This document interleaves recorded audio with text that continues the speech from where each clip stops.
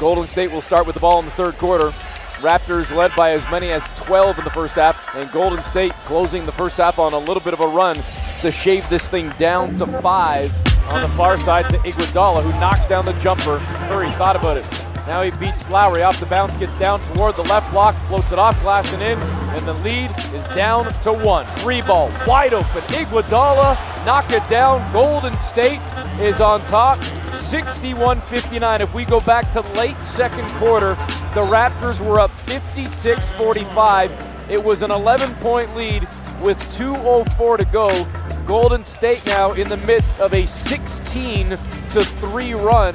It's all about our defense, and we held them to 37%. Forced 15 turnovers and guarded the three-point line well. So it was championship defense, and that's what it's going to take. Wide open underneath in the backdoor, Draymond Green. No Raptor within 6 feet. Golden State a 14-0 run to start the third quarter. The Raptors are scoreless in 4 minutes and 25 seconds. Here comes Iggy to a cutting Draymond. Layup is in, and the run continues. It's just that third quarter. I feel like it just really killed us, you know what I mean? 18-0 round, we can't score no baskets, you're not going to win no game. Siakam out to Green for 3. Busted! Danny Green from the left wing buries the east side triple. Raptors down 2. 20 seconds to play. Curry to Green to Livingston. You need a foul, but not Curry. Curry's got it toward the far sideline. Passed out. Nearly picked off by Curry. Iguodala far sideline. The 3 ball is good by Andre Iguodala. And Nick Nurse is screaming right now. He wanted a foul, but not on Steph Curry. We're in the same boat they're we're in coming here. We got to go out there and get one. That's all we got to do is get one, and we can do that. Well, that wasn't ideal, but it's not the end of the world. Golden State Warriors even up the NBA Finals at 1 apiece in Toronto on Sunday in Game 2 with a 109-104 win. Toronto was in control for the first half, but then the Warriors warriored with an 18-0 run. Donnovan Bennett with JD Bunkus, and there's a lot of ball movement by the Warriors. 34 assists on 38 made field goals, which is crazy. But we're going to get into what Golden State did. But a lot of this was what the Raptors failed to do. When you say the Warriors warriored, and you use warriored as a noun, when we look back in the history book, is that third quarter dominance? That's also strength in numbers. Overwhelming with superstars? Kick someone in the groin? It's a good distinction. So I was talking to your boy, the notorious JVG, Jeff Van Gundy, and he gave me this line, and I'm going to use it. That's my boy? No. I was like, this is thrilling news for me. The Warriors, strength in numbers as a moniker, as a mantra, it's their version of We the North. One, it came from the fact that they're so analytics-based, and then it turned into the fact that they had great depth in 2015 and 16, and that was true then when they had Barbosa off the bench, and Livingston was much better than Livingston now. But now it's not strength in numbers. It's strength in number of stars. Yep. And they've got a lot of them. They've got Clay and Steph and Draymond and KD and now Cousins. Except right now they don't have KD, and DeMarcus Cousins did not play basketball for the last 5 weeks. And Steph was under the weather, and Clay left, and you still lost. I think that you nailed it there, is that strength in numbers is like a lot of language, right? It evolves. It becomes a new thing. It takes on a new interpretation. And last night, the Warriors' strength in numbers was probably 28%, which is what the Raptors shot from 3. Because I really thought that was the biggest thing that hurt Toronto last night. Strength in numbers was just the missed open looks that the Toronto Raptors had in that ball game. Because, yeah, you go through it. That's a tough way to lose. This reminds me a little bit of the Milwaukee game, Game 1, where you really felt like if the Raptors lose this series, this will be the game everyone goes back and talks about. Like, this will be the what-if game. This will be the Marshawn Lynch on the 1-yard line, why didn't you just hand him the ball game? Do you get that sense? Like, you go through it, Kevon Looney leaves that game with an injury. It forces DeMarcus Cousins, who's coming back and playing on one leg, to extend himself into 26 minutes. And we'll talk about him a little bit more later. He was solid, but I don't think he was great. Klay Thompson didn't play the fourth quarter of that basketball game. There's no Kevin Durant still. Steph Curry had an illness or some dehydration and started that game 0-5 and just did not look like the Steph Curry we've become accustomed to. Andre Iguodala tweaks something in his leg and has to leave at the end of the second quarter and comes back and, again, also playing on one leg. What am I missing here? Like, we just watched a Raptors team leave a game on the table that, on paper, seems like it should have been a rout for them. You mentioned the numbers, and the number that I think of, and especially if the Raptors go on to lose the series, is teams that go down 0-2 go on to win a final series 12% of the time. This is going to be two series. It's going to be the series before KD and the series after KD. You think KD's coming back for sure? I do. Did you see him in warm-ups the other day? Like they were, or a shoot-around? They had a video of him? No. He is not moving very well. I'll believe it when I see it with him. I don't know. I think that Game 4 right now for Kevin Durant feels really optimistic based on the way that a 7-footer who's been on the shelf for almost a month is moving. But anyways, I'm with you. I'm fearful of it. I think it could be that. I'm more dubious of it after seeing that video. I think he plays Game 4. I think Game 3, after just one day of practice, is too early. And people say practice. Nobody's really practicing now. So he's not going to get they're shooting what's close to game-like activity until he plays in a game. We saw that with Cousins. Cousins basically rehabbed in Game 1 and then played in Game 2. They're rehabbing their center in the NBA Finals. So KD was not on the bench. He was watching on a monitor in the hallway by the Raptors locker room, which is virtually where the video of him and Clay harassing Drake was. There's some security. You mean Aubrey, as they called him. Right, yes, his given name. There's some security monitors there that you can watch the game on, and it's on a bit of a delay. It's like a 3 or 4 second delay, which really matters on Raptors baskets, not on Warriors baskets, because the level of the crowd doesn't change that much.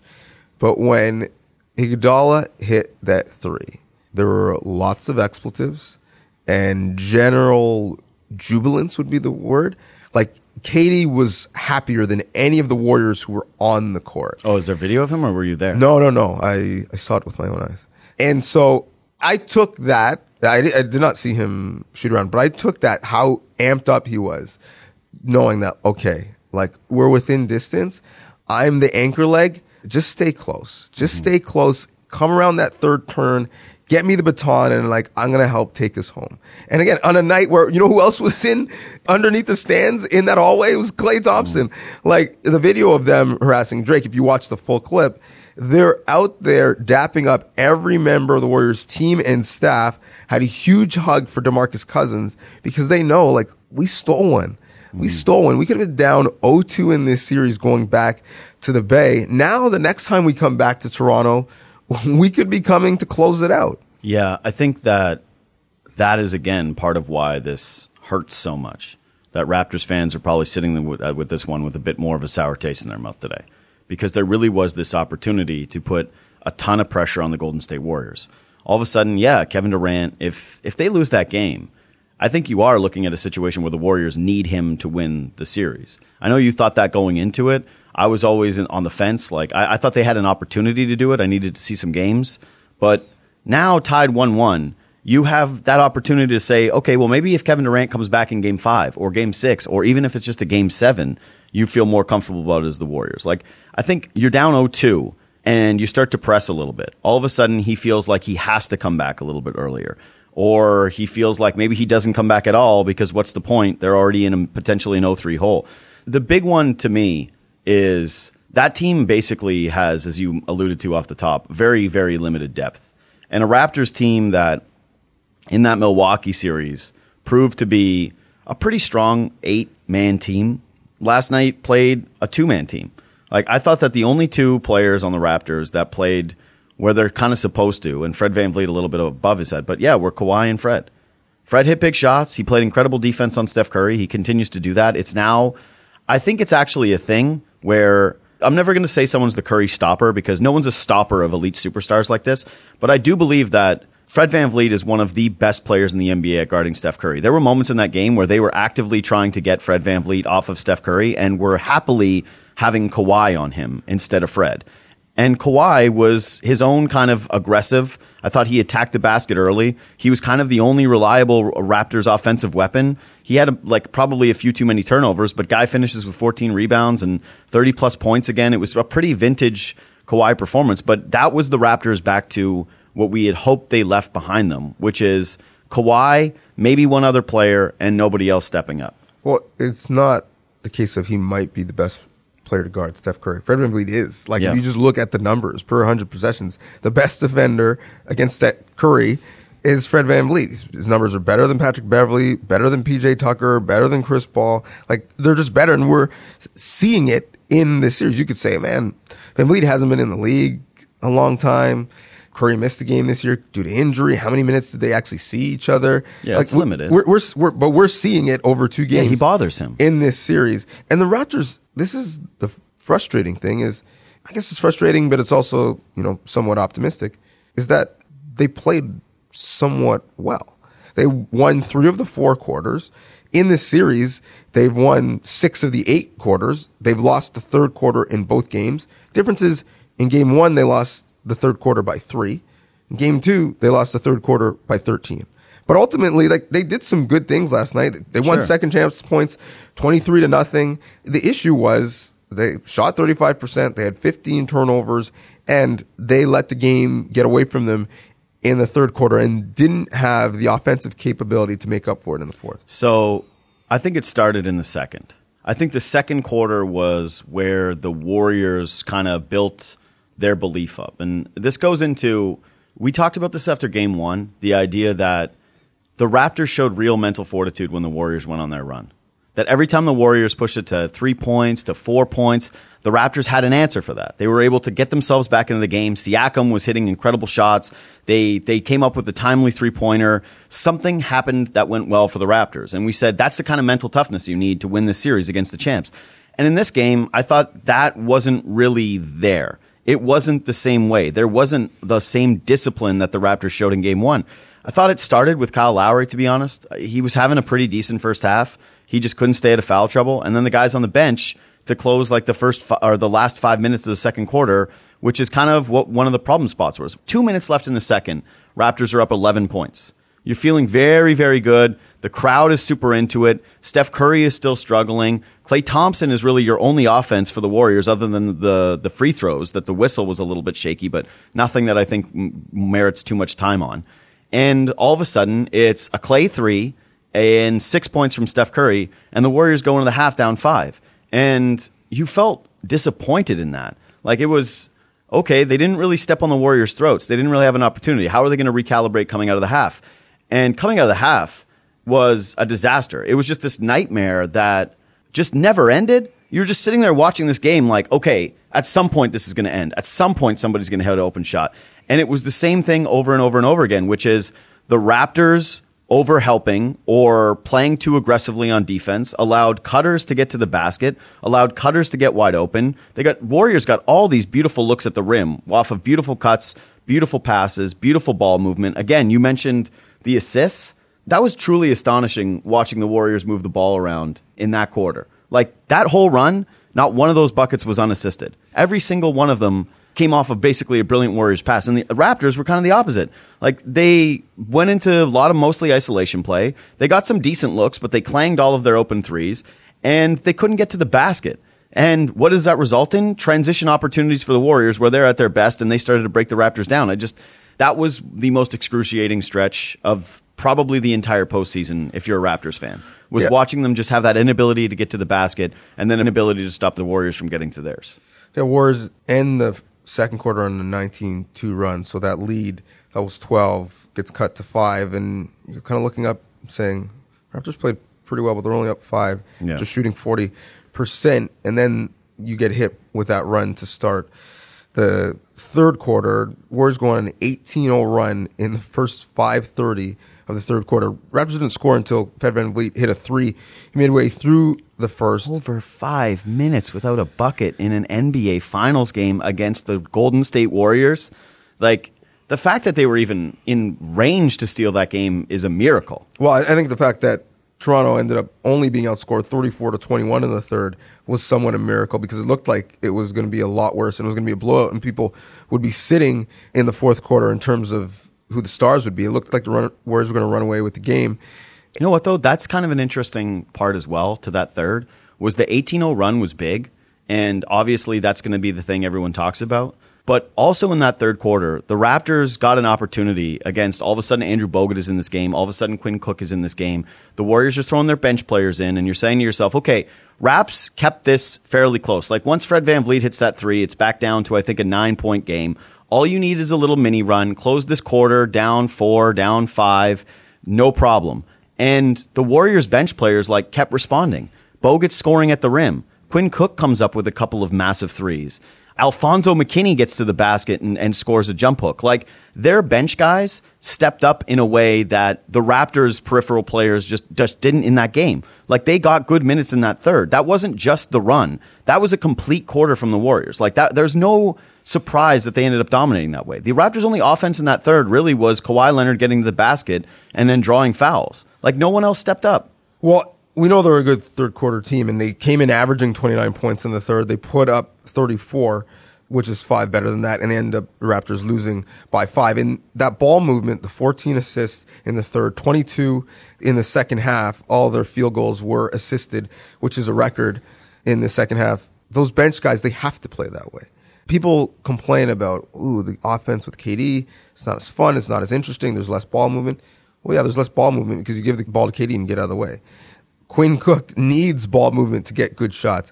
Same thing with Bogut. He needs someone to get him the ball basically around the cylinder of the rim Bogut's for him to all score. Three of his baskets tip he was playing volleyball. Got completely neglected. He was basically playing volleyball at the rim.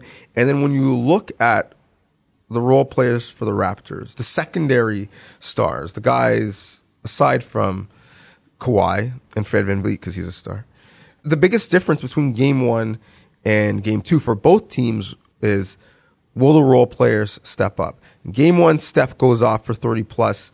He's limited in Game 2, but he's still so great, he gets you 23. Mm-hmm. Flip that with Kawhi. He's limited, he's being trapped in Game 1, still gets you into the 20s. He's seeing more one-on-ones in Game 2, he goes off for 30+. The difference is, what are those other guys going to do? Because those stars are going to get their points whether they're having a good night or a bad night. Siakam, Gasol, and Green in Game 1 combined for 63 points. In Game 2, 26.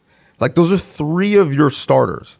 If you're getting 26 points for them, well, do the math. How are you getting to 100+ when Nick Nurse is only playing 8 guys? I'm going to quickly go through all of these 3. I'm going to start with Danny Green because I thought he was the worst of them. He gave the Raptors the least. Danny Green is one of the most frustrating players I can ever remember watching when he puts the ball on the floor. Remember when you didn't like seeing Serge Ibaka put the ball on the floor?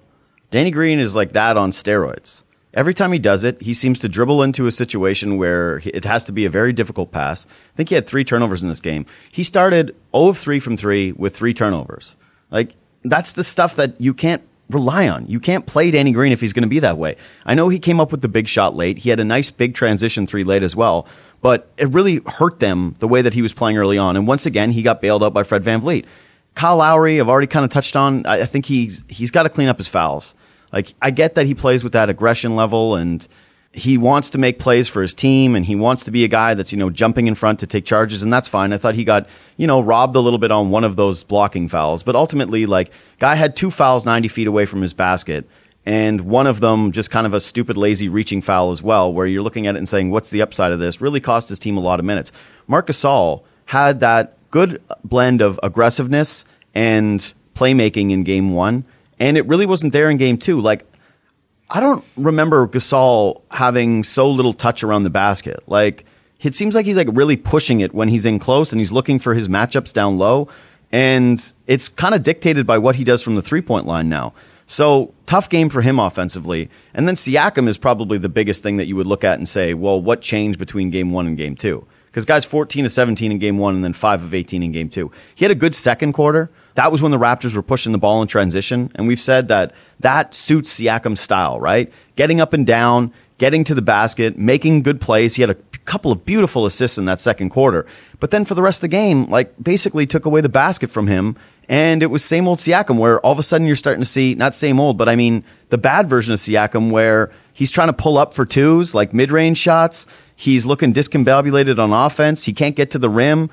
That lack of secondary punch after Kawhi Leonard last night is just, I think it's going to haunt a lot of those guys. Well, I'll tell you what changed for Siakam in game 2. And basketball, in a way, it's like math. Like, it's compounding. Like, everything is connected. Nothing is in isolation. And the Warriors in game 1, they were trapping Kawhi Leonard early, sending him bodies. They wanted to be mobile. That's why they didn't play their bigs as much. That's why Jordan Bell started the game in game 1. Jordan Bell did not play in game 2. They decided, we've been known to go small. We're going big. We're playing Looney. We're playing Cousins. We're starting Cousins. We're playing Bogut, even though he didn't play in game 1. And so what that meant was that they didn't trap Kawhi because they didn't have the foot speed on the floor to do it. They gave him more one-on-one looks. And as we said, they were listening to Free Association. Steve Kerr is an associate. They were saying, we're going to force Kawhi Leonard to beat us. And Kawhi almost did. But they had much more length in the paint, much more size, and that made it difficult for everyone else, including Pascal Siakam. And the Raptors went 20 of 28 in the paint in game 1. Siakam really was at the heart of that, went 10 of 11 inside. Cousins and Bogut played, and they changed that. Their combined 35 minutes, Toronto was 22 of 46 in the paint. You're shooting below 50% in the paint. Not a good look. And Siakam, 5 of 14 at the rim. So to me, that was the difference. 2 of those off a fast break. Yes. They had less fast break opportunities. They got back. They were getting back and finding his body in transition.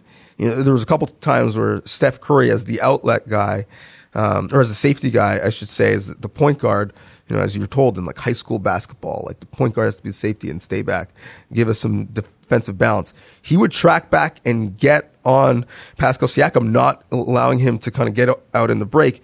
And so now the question is, all right, well, great, we'll take this. Steph Curry guarding Pascal Siakam in the half court. Can we take advantage of it?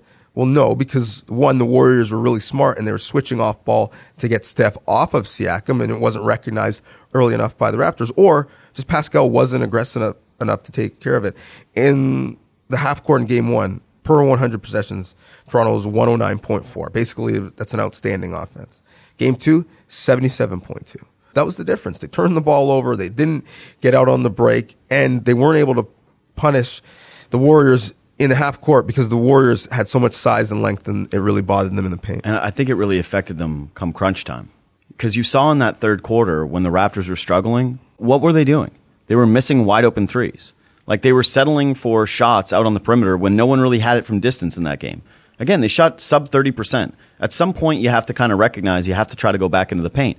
What happened in the fourth quarter when the Warriors didn't score for 5 minutes? But you say go back in the paint. Who's going in the paint? You just it's said gotta be, you don't want to see Danny Green dribble. I don't want to see Danny Green dribble. I want to see Danny Green on the floor in those situations. When Lowry and Van Vliet get to the paint, they can't finish over and around Cousins and Bogut. Van Vliet did a pretty good job of doing it. Van Vliet got out and finished. Van Vliet's so confident. He did a fast break with Kawhi Leonard right behind him and went at a 7-footer and finished a layup. It's unreal, the shift in confidence that he has had over this postseason. And you're right. One of those things is Kyle Lowry fouls out with still about 4 minutes to play in that game, which really handicaps what the Raptors can do. Kawhi Leonard, again, how much can you ask of a single player? He's already at 34 points. The best offense they had was Kawhi Leonard attacking. A few turnovers by him, maybe leaving the ball out a little bit too much, allowing the Warriors to get some hands on him when they all collapsed. Other Raptors not hitting shots. All right. Siakam's the other guy. Siakam's the other guy that you need to be attacking the basket in those situations, that you need that secondary offensive player to kind of overcome his situation. And he just kind of wasn't able to do it. I thought that was one of the main stories, like missed open threes and lack of aggression going to the rim. When the Warriors, again, closing in that game, the final 5 minutes or that 5-minute stretch where the Warriors couldn't knock down a field goal, Raptors kept settling for threes. Like, it was 3, 3, 3. They kept missing threes. Nobody's getting to the rim. It's like, all you need is a basket. You're down 8 points. All you need is a basket. The first one they got that really started to turn it was with that 1 minute left when finally Kawhi again gets free throws and then Steph Curry gets a technical foul and it's a 5-point game. Getting to the rim, getting fouls with Kawhi Leonard was basically the template in this ball game. Not having Kyle Lowry really hurt them, but not having Siakam as his normal aggressive self was, I thought, again, the big shift in those games. Van Vliet was massive. 17 points. He was huge. 3 steals, played 38 minutes. This guy's coming off the bench. You expect him to play 20, 25, maybe 28. Playing 38 minutes, and not just 38 normal minutes.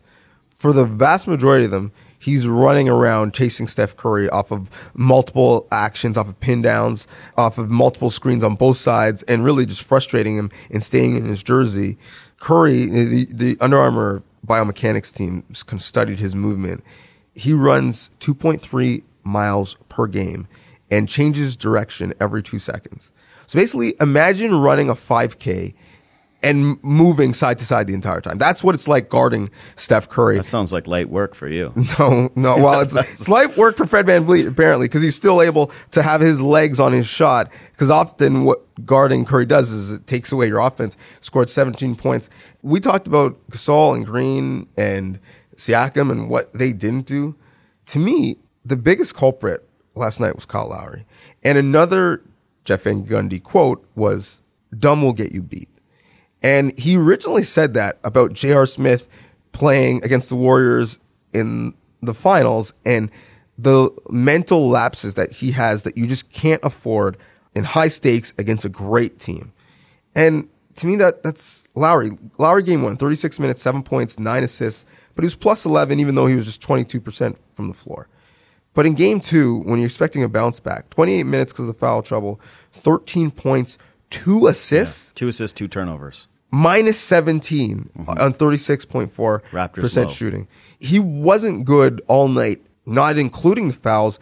And if you want to say some of the fouls to get him into foul trouble were questionable, sure. But swiping at the ball when Cousins has secured the rebound. What's the upside on that play? What's the best case scenario? If that's what I'm asking Kyle Lowry if we're breaking down film. Actually, I'm probably not saying anything because I don't want Kyle Lowry to bite my head off in the film room. But Lowry said, actually, this year, Nurse has only screamed at the team twice. Yeah. No kidding. She's like, you think he's going to yell at Kawhi? His whole mandate this year is, Nick, no yelling at Kawhi. That's basically your biggest rule. It's like, don't piss off Kawhi. In film, that would be time 3. Do you really think with one hand you are going to dislodge the ball from DeMarcus Cousins, who has it with 2? He gets the ball there. Let's say he gets the ball. What happens? You have to wait for everybody to come back in transition. You're hoping for your stagnant offense to get a bucket. Like, that's the upside versus you fouling out of the basketball game. Pride comes before the fall, man. And I tweeted that it was an inexcusable mistake. And some people were like, that was a tough one. That's his play. That's what he does. Well, guess what he's doing right now? For the second time in the playoffs, he's sitting and watching crunch time. He's been in foul trouble virtually the entire postseason. You have to be smarter. Kyle Lowry is an incredibly smart player and person. That's not a good look. Even if you are the hustle guy, there's time and score, and that's not the time or the score to do that. I really only thought one foul against Lowry was like a truly egregious one, too. Like, I thought the one where DeMarcus Cousins barreled through him, and even then you could have looked at his feet and like kind of made the case. He was outside of the restricted area, but that's usually a call that you give to a guard, especially since Cousins was spinning out of control and Lowry got pretty close to that. But yeah, that's a bunch of fouls. Listen, anyone who's complaining after this game about the whistle. No. The whistle had a moment where it was looking bad, and then it just regulated. Maybe bad for both teams. Not bad for the Raptors. The Raptors were at home. You think the whistle's getting any better in game 3 or 4 in Oracle? Danny Green had a couple questionable plays that were not called fouls. Kawhi Leonard went to the line 16 times, set a finals record for consecutive free throws made in a finals game was 16. The whistle, inconsistent, sure. But bad against the Raptors? No. Lowry has to be smarter. Well, the other thing, too, is he can't take those dumb fouls because against the Warriors, you know the one he took where Steph Curry got wide open in the corner and he had to kind of just like shove his way through Sean Livingston? You need those fouls. Like, you have to have those ones where you got to take it so that Steph Curry doesn't knock down an open shot. You have to have them so that you're not in the bonus against an elite free throw shooting team that basically kept the Warriors hanging around in it, right? Like, a lot of those Raptors fouls in that second quarter, that should have been a blowout. Raps should have been running away with that game. They were dominating them in the first half. They were the much better team for the vast majority of the second quarter. The only offense that the Warriors were getting was off of, again, Klay Thompson hitting, I won't say miracle shots because he's Klay Thompson and he's capable of making those, but we're talking about Klay Thompson knocking down off-balance shots with a split second with someone like Pascal Siakam jumping at him. You feel pretty good if that's their one piece of offense that they're going with the entire game. The only thing the Raptors did was put guys at the line. I thought they let DeMarcus Cousins get a little comfortable at the line. And I guess we should talk about Boogie here. But yeah, man, Raptors, that's the discipline we're talking about, though, is that it's the turnovers. It's the missed assignments on backdoor cuts, which hurt them really in that second half. It's a leader like Kyle Lowry taking those bad fouls. And it's the whole team taking just too many fouls and too many tough spots, and then nobody being able during an 18-0 run to come up with a clutch possession and a clutch basket and tell it's Fred VanVleet in a corner. Like, those are all a lot to do with discipline issues, which is kind of surprising from a veteran team that knew the stakes of this ball game. This is a PSA to all of the graphics makers of basketball broadcasts. Please, please, please, in the key, show the foul situation, because it is more instructive how close a team is to the bonus than how many timeouts a team has left. Like, honestly, do we care how many timeouts there are in the middle of the first quarter or even the middle of the third? Name me the coach that ran out of timeouts in a big spot. Like, this is not football. This is one of your best takes. Well, give me the foul information, please. Yes. Because especially against the Warriors with guys like Klay Thompson and Steph Curry and even bigs who can shoot free throws like DeMarcus Cousins, the foul situation is paramount. It changes how you guard. Yep.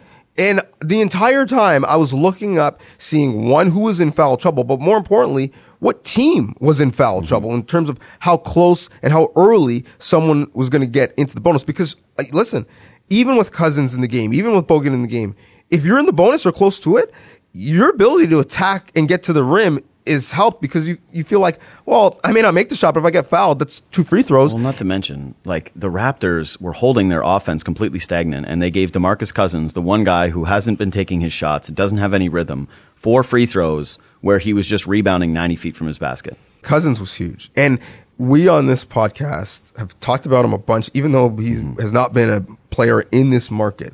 You, at times in Sacramento, said, I'm done with this guy. Like, just there's no reason for him to redeem himself. And now he's not proven that he's worth max money. But I will say, add him to the list of players that the Warriors are rehabbing both health and perception. Because a guy coming back from another injury at the biggest stakes, worked hard to come back early, hasn't played for 45 days, plays 8 minutes in game 1, wasn't great, 3 points, did some nice things defensively, but in game 2, 11 points, 3 of 8 from the floor, 10 rebounds, and more importantly, 6 assists, allowing them to have some secondary scoring opportunities when that janky defense was played against Steph Curry. Times he was bringing the ball up. They went on a 7-0 run where DeMarcus Cousins was playing point guard for all of those possessions. Hit Iguodala for his 3, the 3 he hit before he hit the back-breaking 3. Hit Klay Thompson again, backdoor. They signed him with the mid-level, thinking, he's great insurance. We may need him. He may have a stretch that steals us a playoff game. It's already paid off. He stole them again. So I'm on record multiple times as saying the more DeMarcus Cousins, the better. And I was thrilled to see he was starting in that game because I really believe that Kevon Looney is their best answer at the 5 right now. Like, if they're going to go big, Kevon Looney is their best guy because he can do what we talked about earlier, which is switch out onto Kawhi Leonard, play out on the perimeter, and give you some decent defense out there. He also can finish around the rim. I don't really see what the drop-off is or what DeMarcus Cousins does all that better than him, other than maybe shoot a 3 with his feet set wide open. And I also forgot about the playmaking. And that's the one thing I think I underestimated a little bit with DeMarcus Cousins coming back is he's just a really high IQ player. And that with playing with other guys like the Warriors who do so much off the ball and are so capable off the ball, and like you said, having guys like Steph Curry and Klay Thompson who are running multiple miles and wearing down opponents on that end, having a touchstone like DeMarcus Cousins who will always be looking for those players at the rim and looking and finding and being able to read a defense has a lot of value. And you saw that in that game. I still think he's very out of shape.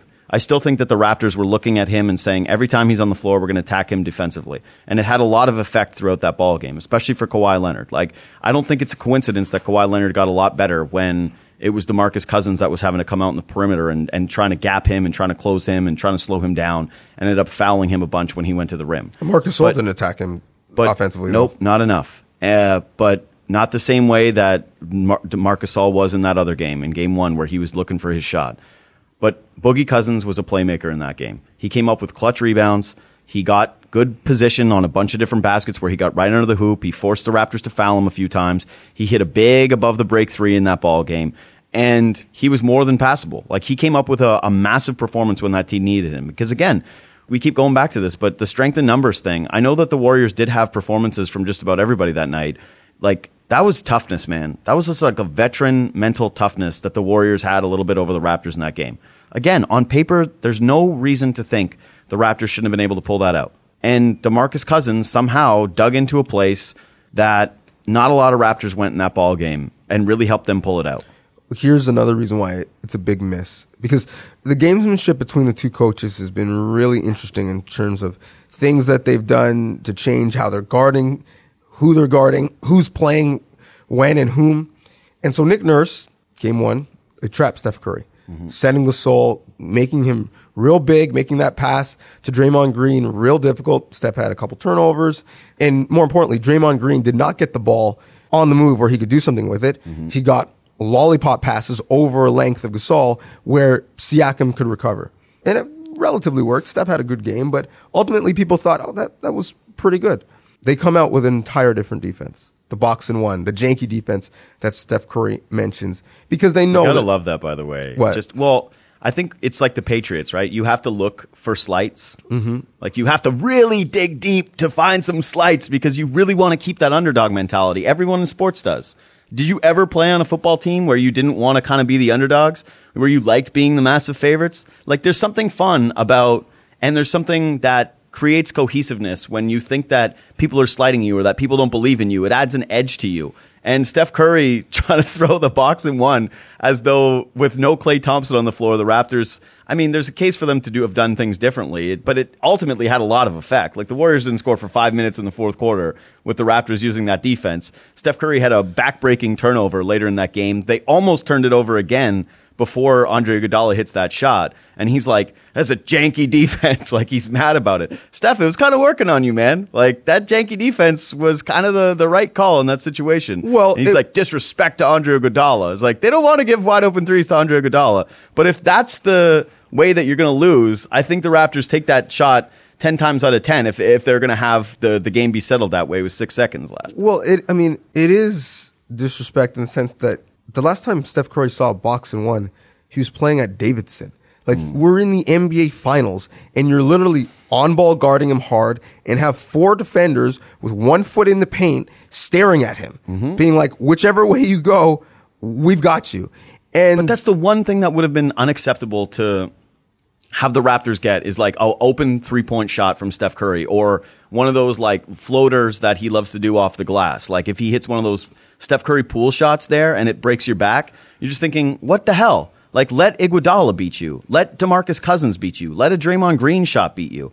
To me, that was actually kind of the right call for the Raptors to do. I don't view it as disrespectful when you look at Andre Iguodala and he's playing on one leg and he hasn't made a 3-point shot since early May and say, yeah, you hit one. Like, that's just smart. It worked on Steph for large portions of the game. He went scoreless in the fourth when it was closing time. He didn't get his first basket until 4 minutes left in the second quarter. Now, in the second and the third, he went off. But if you rewatch that possession, the Iguodala 3, if you're listening to this podcast, rewatch the entire possession. Ball comes over half court. They get it to Steph, obviously. He's immediately double teamed. VanVleet has the primary defense. Siakam comes with the double. He gets it back to Draymond Green. Again, I'm going to go with this is in the dumb will get you beat category. Possession started with 26 seconds left. So 26 or 27. It was 26. So there's 2-second differential, 2-second and change differential between shot clock and regulation. The ball goes into Draymond Green's hands, who is being guarded by Danny Green. Why are you not fouling? Like, what are we doing? Even if we get a miss, we're going to get the rebound with 2 seconds left. If you got it right off of the rim with 2 seconds left and call timeout, law probability says you should foul and extend the game. So that was the first mistake. But number one, if you watch the play, Kawhi is guarding Sean Livingston. Nobody is guarding Iguodala the entire possession. Steph actually makes a mistake and thinks he's going to get fouled. Yeah, doesn't. Earlier. Tries to split it, can't. Puts 2 hands on it to secure it. Throws it to Livingston, who comes and gets it, luckily, because if Kawhi steals that, it's a fast break going the other way. Livingston actually makes the right decision and gives a no-look to Iguodala, who hits the 3. Iguodala had the entire possession to measure that 3. So I know he hasn't hit a 3 since Game 6 of the Rockets series, which was over a round ago. But he's still an NBA player, and you gave him a warm-up shot with the game on the line, and you're down 2. Even if he misses, long shot, long rebound, the game is probably over. So I do understand what Steph's saying in the sense that that defense was so unconventional that at times it didn't make sense, which is why they had 22 straight assisted field goals, because everyone else, sure, I can make a backdoor cut. There's literally 4 guys looking at Steph Curry the entire possession. So my initial reaction was 2 things. One, that Iguodala shot too early. And I was saying, if I was Steve Kerr, I'd been like, why didn't you hold that ball for 2 more seconds before he shot? Because you missed that. The Raptors get the ball, 6 seconds left. They're thrilled. Like, they can't believe that they got this lucky, that they have this much time on the clock, and that it was Andre Iguodala that decided to shoot it. Like, even if it is an NBA player with that much time, it is still someone who's had, I think he's now hit 1 3 because he hit one in that game earlier. So 1 3 since May 11th, I think, is the stat before that one. So again, you're feeling pretty good, even especially considering he is on the one leg. I think he was right to shoot it in rhythm when he felt the shot. Like, he's earned that respect. He is a former Finals MVP. He's going to be a future Hall of Famer. He's a part of the Hampton Five. If he felt like he's in rhythm, who am I? In the boardroom here at Sportsnet, getting ready to record the Good Show podcast to criticize it. So that works out. I think the Raptors still made the right call not fouling. Like, that Warriors team is just so good historically at shooting free throws. You had like a split-second opportunity to maybe get to Sean Livingston. You foul him and the game's over anyway, too. Like, at that point, once you had let it go, like, I think you're fouling right away or you can't foul at all. Like, once it got down to where Livingston has the ball, there's like 7-8 seconds left. He makes those free throws, the game's over. So I didn't mind that call from the Raptors. I think that they trusted their defense. It's been their identity all season long. But they were clearly hunting for a steal, and they almost got one. They almost got one twice. But it wasn't the call from the Raptors. Look at the bench. Nick Nurse and his assistants are saying foul. The rule is under 28, you foul. Over 28, you don't. They just had a brain cramp. Is that what they said in the postgame? I didn't hear Nurse, but the only thing I saw of the bench was when Iguodala actually knocked it down with Serge Ibaka just doing the surrender cobra / just complete meltdown like the Wicked Witch of the West. Nick Nurse, not wanting to throw his team under the bus, said he'll have to watch it again, but their rule is in that situation to foul. If you watch Nick Nurse on the sideline, he is saying foul until it gets into Curry's hands. Then he's saying don't foul, and then it gets out of Curry's hands, and he's saying foul again. Okay. So I thought it was a missed opportunity. The Raptors still obviously are in this series. It's 1-1. It's now a best of 5. And they go to Oracle doing a lot of good things. As I said before, they've won 6 of the 8 quarters in this series. And Golden State has some real health concerns. This is the thing. Let's tackle that as we wrap up the pod. We don't know the status of KD. We probably won't know for a while. Looney, it's a question whether or not he'll play. He was getting treatment immediately after the game for what they're saying is a collarbone issue. For a guy who, one of his greatest skills is offensive rebounding. It's a hard fall. And showing his length defensively, it's going to be tough to lift his arm above his head. So that will limit him, certainly. That sucks, because he's a guy who is, I think he's going into a contract year. And he's just having an incredible NBA Finals. He seems like a really good dude. He was someone that a lot of Raptors fans wanted them to draft that year, that they were hoping that Kevon Looney would be coming to them. Just one of the happier stories of the finals, and then he has a fall like that, and you just feel bad for the guy. Mm-hmm. We'll see what the status of Klay Thompson is. That's the big one. So, as our listeners know, the Warriors and the Raptors, they leave and enter the court from the same tunnel, same side, which is kind of awkward, but what are you going to do? It's the mechanics of the arena. Thompson was so hurt that not only was he trying to get them to foul, to get off the floor. He was pissed. When Ibaka hit that big 3, when they took him off the floor, they took him through the other side. So basically, if you don't know the layout of the Scotiabank Arena, they had to walk him through concessions to get back to their locker room. He went past the Hot Stove Cafe. He did walk, though. He did walk, but the one is he was so injured, they didn't even bother bringing him through the court and then through the crowd. They got him off of the floor and out of sight as fast as possible. He was walking afterwards. He did have ice on it. But the big thing is they got a 5-hour flight back that night. They land in the Bay Area at 3 a.m. Anyone who's pulled a hamstring or has hamstring tightness, it's impossible to get comfortable. You can't really sleep. It tightens up. You have to get up and stretch it out. Unless Drake allowed him to use the OVO plane. I'm just going to say that. I bet you their plane is nice, and I think they've probably got that a little bit figured out. It's still 5 hours up in the air. Hey, listen. And you're still getting home at 3 a.m. And we know you don't recover the same way in the air as you do just sleeping and not traveling. So, yeah, I think it's a little bit of something. I'm not going to be the guy who just counts him out of this series, but I will say this. The Raptors are going to play Game 3 in Oracle with DeMarcus Cousins having played 26-plus minutes after, being not in NBA shape and not looking fully healthy yet. Andre Iguodala fell in that game in a way that you thought he was going to be out for the rest of the series. Like, he was on the floor laying there, and you thought, this is a guy who now understands, like, it's done for him, that might have been his career. He battles back in that game, but he's obviously not the same player, and he was not guarding Kawhi Leonard for a lot of different possessions in the rest of that half because they just knew that they didn't have that in his legs. You have Klay Thompson, who now has a hamstring injury. You're likely not going to see Kevin Durant. You're likely not going to see Kevon Looney. This really feels like, okay, you blew Game 2.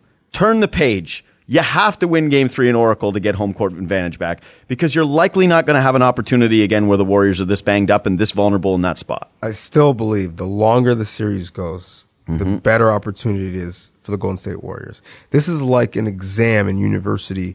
You remember how your tests and your quizzes, your exams would all be weighted differently?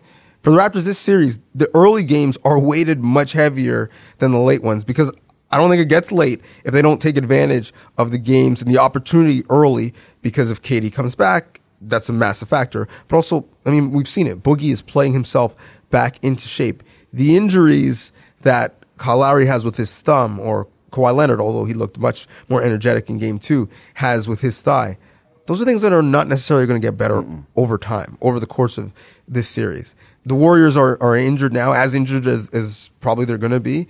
Game 3 is big. No matter how long the series goes, we're going to have you covered. Be reacting after every game right here, doing this podcast. Game 3 is on Sportsnet, Sportsnet 1, also Sportsnet Now, so you can stream it wherever good luck. you are. Sportsnet 1-0 in the series. Just saying, maybe give all Sportsnet all the games. Game 6. They win Game 3. It's got to be a conversation. Game 6 versus the Bucks, Sportsnet game. Game 7 versus Sixers, Sportsnet game. Just saying. But yeah, we'll have your coverage, obviously, on the channel. Nikki Reyes, Rash Madani heading to the Bay Area. They're going to be doing some reports for Sportsnet Central. The digital team will be here. Daniel's show has thumbs up, thumbs down, so go on our Instagram. From the road? No. Oh, from here. The digital team will be here. Yeah, we're actually going to probably watch the game from a local establishment and do our IG Q&As, which have been really, really well followed and well interacted. So thanks for the love. How come you didn't invite me to that? I didn't invite anybody, actually. I just work here. I'm just here so I don't get fined. I'm here. We're doing good show reaction podcasts that go up as soon as the game's done. So Ben Ennis and I are jumping in. We're giving the visceral reaction to the game.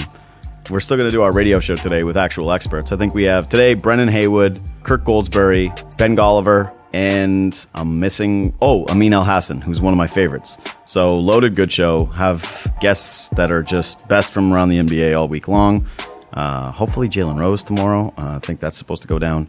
Make sure you listen to that as well. I'm here alone. I don't get to go to a fancy bar like you. I have to just watch it in the studio with Ben, my only work friend. I don't know if the bar will be fancy, but the game will be fun. Will you get free food? I don't know. Let's push for it right now. Hey, who's ever buying Donovan Bennett's time for Game 3, maybe they'll throw in a little food? If it's not free, I'm going to expense it, so I'll be okay. We will be back on Thursday with this for you that is free. It's free association. Thanks for listening. Thanks.